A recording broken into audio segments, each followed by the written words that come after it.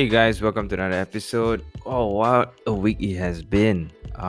We had both the MCO as well as the emergency. Both were declared this week. It's a crazy time in our country. We are affected by both the political um, situation, the political mess that we're facing right now. At the same time, with COVID, I think there's a lot of movements behind the scenes, both by frontliners and politicians, that affect the public life. So I think there's a lot more scrutiny right now on how um, policymakers do their job, really, on both the health front as well as the political front. So I think it's a very interesting time in our country. This will definitely be written in the history books, in the sejarah textbooks, in school for the years to come. Our kids will be asking us about this time, so it's really a historical moment for the entire country, and I think there's a lot to learn. And I guess today I'm just going to run through what really happened in the emergency as well as the MCO. So let's start with the MCO first. I think this was already predicted for quite a while when the cases have just not stopped climbing. Blame it on whoever you want, I think, but we can all agree that post Sabah elections, things worsened and never got better, right? It's really a fact that the constant, the increased movement of people really exponentially just increase the number of cases in Sabah first, and then after that, it spread around the entire country. And I think the policy that allow interstate travel for a while, that was also something that contributed to another spike in cases lah. So I think the public sentiment is not that great right now. Unfortunately, people are quite fed up that this actually could have been avoided lah, right? If not for certain big events like a political election or big movements of people to go and travel when things were not really okay yet. So I think a lot of people noted the humor in allowing interstate travel when cases were in the thousands versus the severe lockdown we faced when cases were only 200 cases a day back in March and April. So there was just a big difference on how policies were enacted during these two different time periods. So I think from an outsider's point of view, I think this MCO is long overdue. So everyone has to really try and stay home and make sure that there's no social interactions that could spike number of COVID cases again. I think we are all second or third degree related, or second third degree contact with somebody who has COVID already. So it got a lot closer already. So I think the MCO is a good good timing, I guess. But nevertheless, I think on the business side, this MCO is a lot more friendly towards businesses. I think MITI came out with a list of all the businesses that were allowed to open, and I think I think generally all are allowed to open. Restaurants are allowed to open as well, but they can only do takeaway. They don't allow dine in, which I think is very smart. But the only thing I find a bit strange is that they have to close at 8 o'clock. So everyone has to order their dinner via GrabFood or whatever delivery services by 7:30, 7:50, I think, which is quite annoying, because I don't think if they close later, then COVID spikes more, because there's no one going to their shops anyway. So I don't really understand that part. But I guess they just want everything to just close down by 8 p.m. right? They allow you to operate from morning till night, but by 8 everyone has to be at home already. So I think it's a lot more friendly towards businesses. So I think the economy is not going to get too much of a hit, which is good for everybody, good for the market. And now let's move on to the emergency. The emergency was called by the Agong as well as PM Tan Sri Muhyiddin, and I think he announced on late Monday afternoon that the MCO was going to happen, and then the Tuesday morning itself, emergency was reinstated. Sorry, not reinstated. Emergency was implemented. So it's interesting also as a commentator, as somebody who was trying to analyze the whole situation. Remember that the king had rejected the notion about 2 months ago, and when Malaysia, I think there was an attempt by the government to try and ask for an emergency. But now I think the king has realized that there's a lot of the COVID cases are just going crazy, and there's so much uncertainty. So he decided to call for an emergency, and this also translates to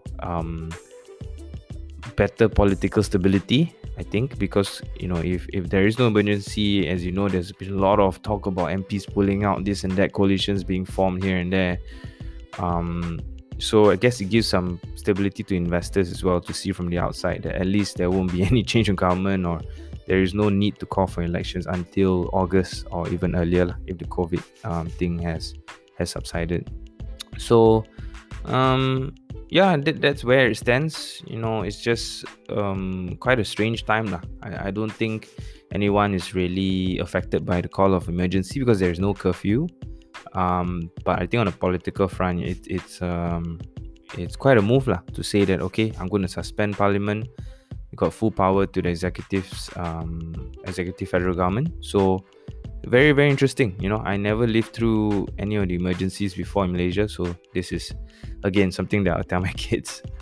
Okay, so now let's move on to the market. So we talk about lockdowns and all that. Now I'm going to focus more on banking. A new lockdown could cast a shadow on banking prospects. And reading an article on The Edge, it's really interesting to see that banking stocks really have fallen off a cliff for a while. It has been undervalued for a long time, so there was a lot of value investors that were keen to have a look. So Malaysia's reimposition at MCO last week really left a lot of people wondering if it will derail an anticipated strong recovery in the earnings of banks this year. I think everyone was expecting a strong recovery in earnings because there is no moratorium anymore. It's finished. Everyone just got on with life. But I still think it's too soon to see to know whether this MCO is going to only last for 2 weeks. I personally think it's going to be longer. It's going to be probably 4 to 6 weeks, and we'll see. So I think a lot of analysts right now are just sticking to their projections, but I think they're getting a bit more wary on the downside risk lah. Because the second MCO like this will definitely affect loan growth, affect the overall economic recovery momentum, and also when the economy is not doing well, banks' profitability also obviously don't do well. Not a lot of people are willing to take on loans. Not a lot of people are willing to really invest in bank stocks as well, because they don't see a big earnings recovery. I think are we going to see any disruption to debt servicing or not? Whether people will be able to pay back their loans. The disruption to business activities, I think this time is a lot better. There's not so much disruption, so I don't think there's going to be severe problems for debt servicing. But I think for the individual might face some problems. People who have lost their jobs, people who work in events, for example, or in sports. It's going to be tough for them to find a job and to pay their personal loans, their car loans, their mortgages. So I think that could impact banks' asset quality. So it's very sad to see. But anyone that's been affected, I do hope that you guys can. If really your company is just not getting any business right now, maybe it's time to pivot. This is a great time for you to find something else that's going to be more sustainable. Something completely different is fine. If you have no experience, you should go out there and try to learn up a new skill and start from the bottom again. It's okay. Everyone has to pivot at some point. It's not the best situation. Nobody wants this situation, but as long as you can do something different and do something that's gonna improve your cash flow, and maybe you might find something else that you enjoy doing. better than the thing that you were doing before. So so there are going to be some concern on whether there's going to be a further OPR cut, overnight policy rate, to cushion the impact on the lockdown. Any further cut to the OPR, which already stands at a record low of 1.75%, after the central bank cut the rate by a total of 125 basis points last year, will be very, very bad for the bank's net interest margins. So if we see a 25 bips cut, the bank's net profit will be lower this year by about 2%. This is according to some analysts on the edge. So I think basically the main takeaway is that if Bank Negara cuts the OPR, it's gonna basically go for a meeting for this Wednesday. It's their first monetary policy meeting. If they get cut, the banks are gonna see severe sell down, I think, in the market. So that's what I think. If we also see more default risk, as there may be more borrowers whose income and cash flow are affected, I think we could also see obviously people getting out of the banks right? But then again, I think there's a lot of repayment assistance right now offered by banks compared to the first MCO. So I don't think default risk is going to be a big deal. It's more on the OPR cut. The third thing is lower loan growth. As I mentioned earlier, I think it's going to be tough for people to apply for loans right now. Investors will think that the banks look undervalued at this point, but there's still a lot of these very severe fundamental issues, right? So for me, if you ask me, I wouldn't pile my money into it yet, because I don't think that we're going to see a very, very quick recovery at all for the bank's earnings. So I might just stay on the sidelines for this one. Okay, so the next thing we're going to talk about, let's talk a bit something more personal. Let's talk about how to maintain your mental health and how to stay sane basically during MCO. I found that it was very useful to actually catch up with friends virtually through a video call, so that you feel like you have some kind of social interaction. I'll tell you guys a story where I really felt at the lowest point of my life, really, was when I actually got dengue a few years back. I've never been admitted to a hospital before, right? This is the first time. So I was admitted to one of the private hospitals. So it was okay. I had insurance. So the hospital itself was great. It was nice, very clean, very good. And friends visited and all that. But I had one of the worst experiences personally, and it wasn't the environment. It was just the fact that I couldn't go out. Everyone else was doing their thing. Everyone was busy getting stuff done, but I was just trapped, and I felt imprisoned, like it was jail, right? That was the first time I felt like I was in jail, in a nice jail but still, I couldn't go out. I didn't leave the room for about 4 or 5 days, and I was just incredibly bored. I felt trapped, and at the same time I was suffering from dengue, so I could have died.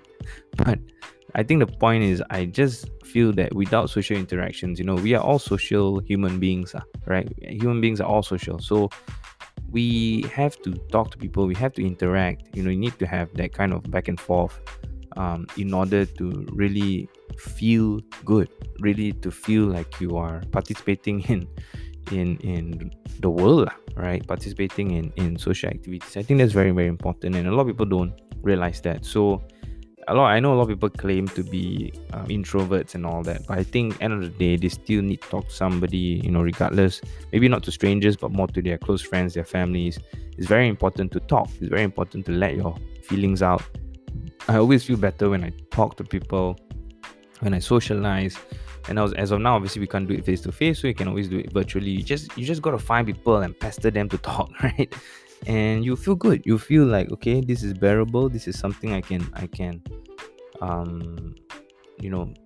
bear with, as long as I just make sure that I just make sure that I don't be alone for too long, right? I need to talk to people. I need to socialize. So that's a quick tip.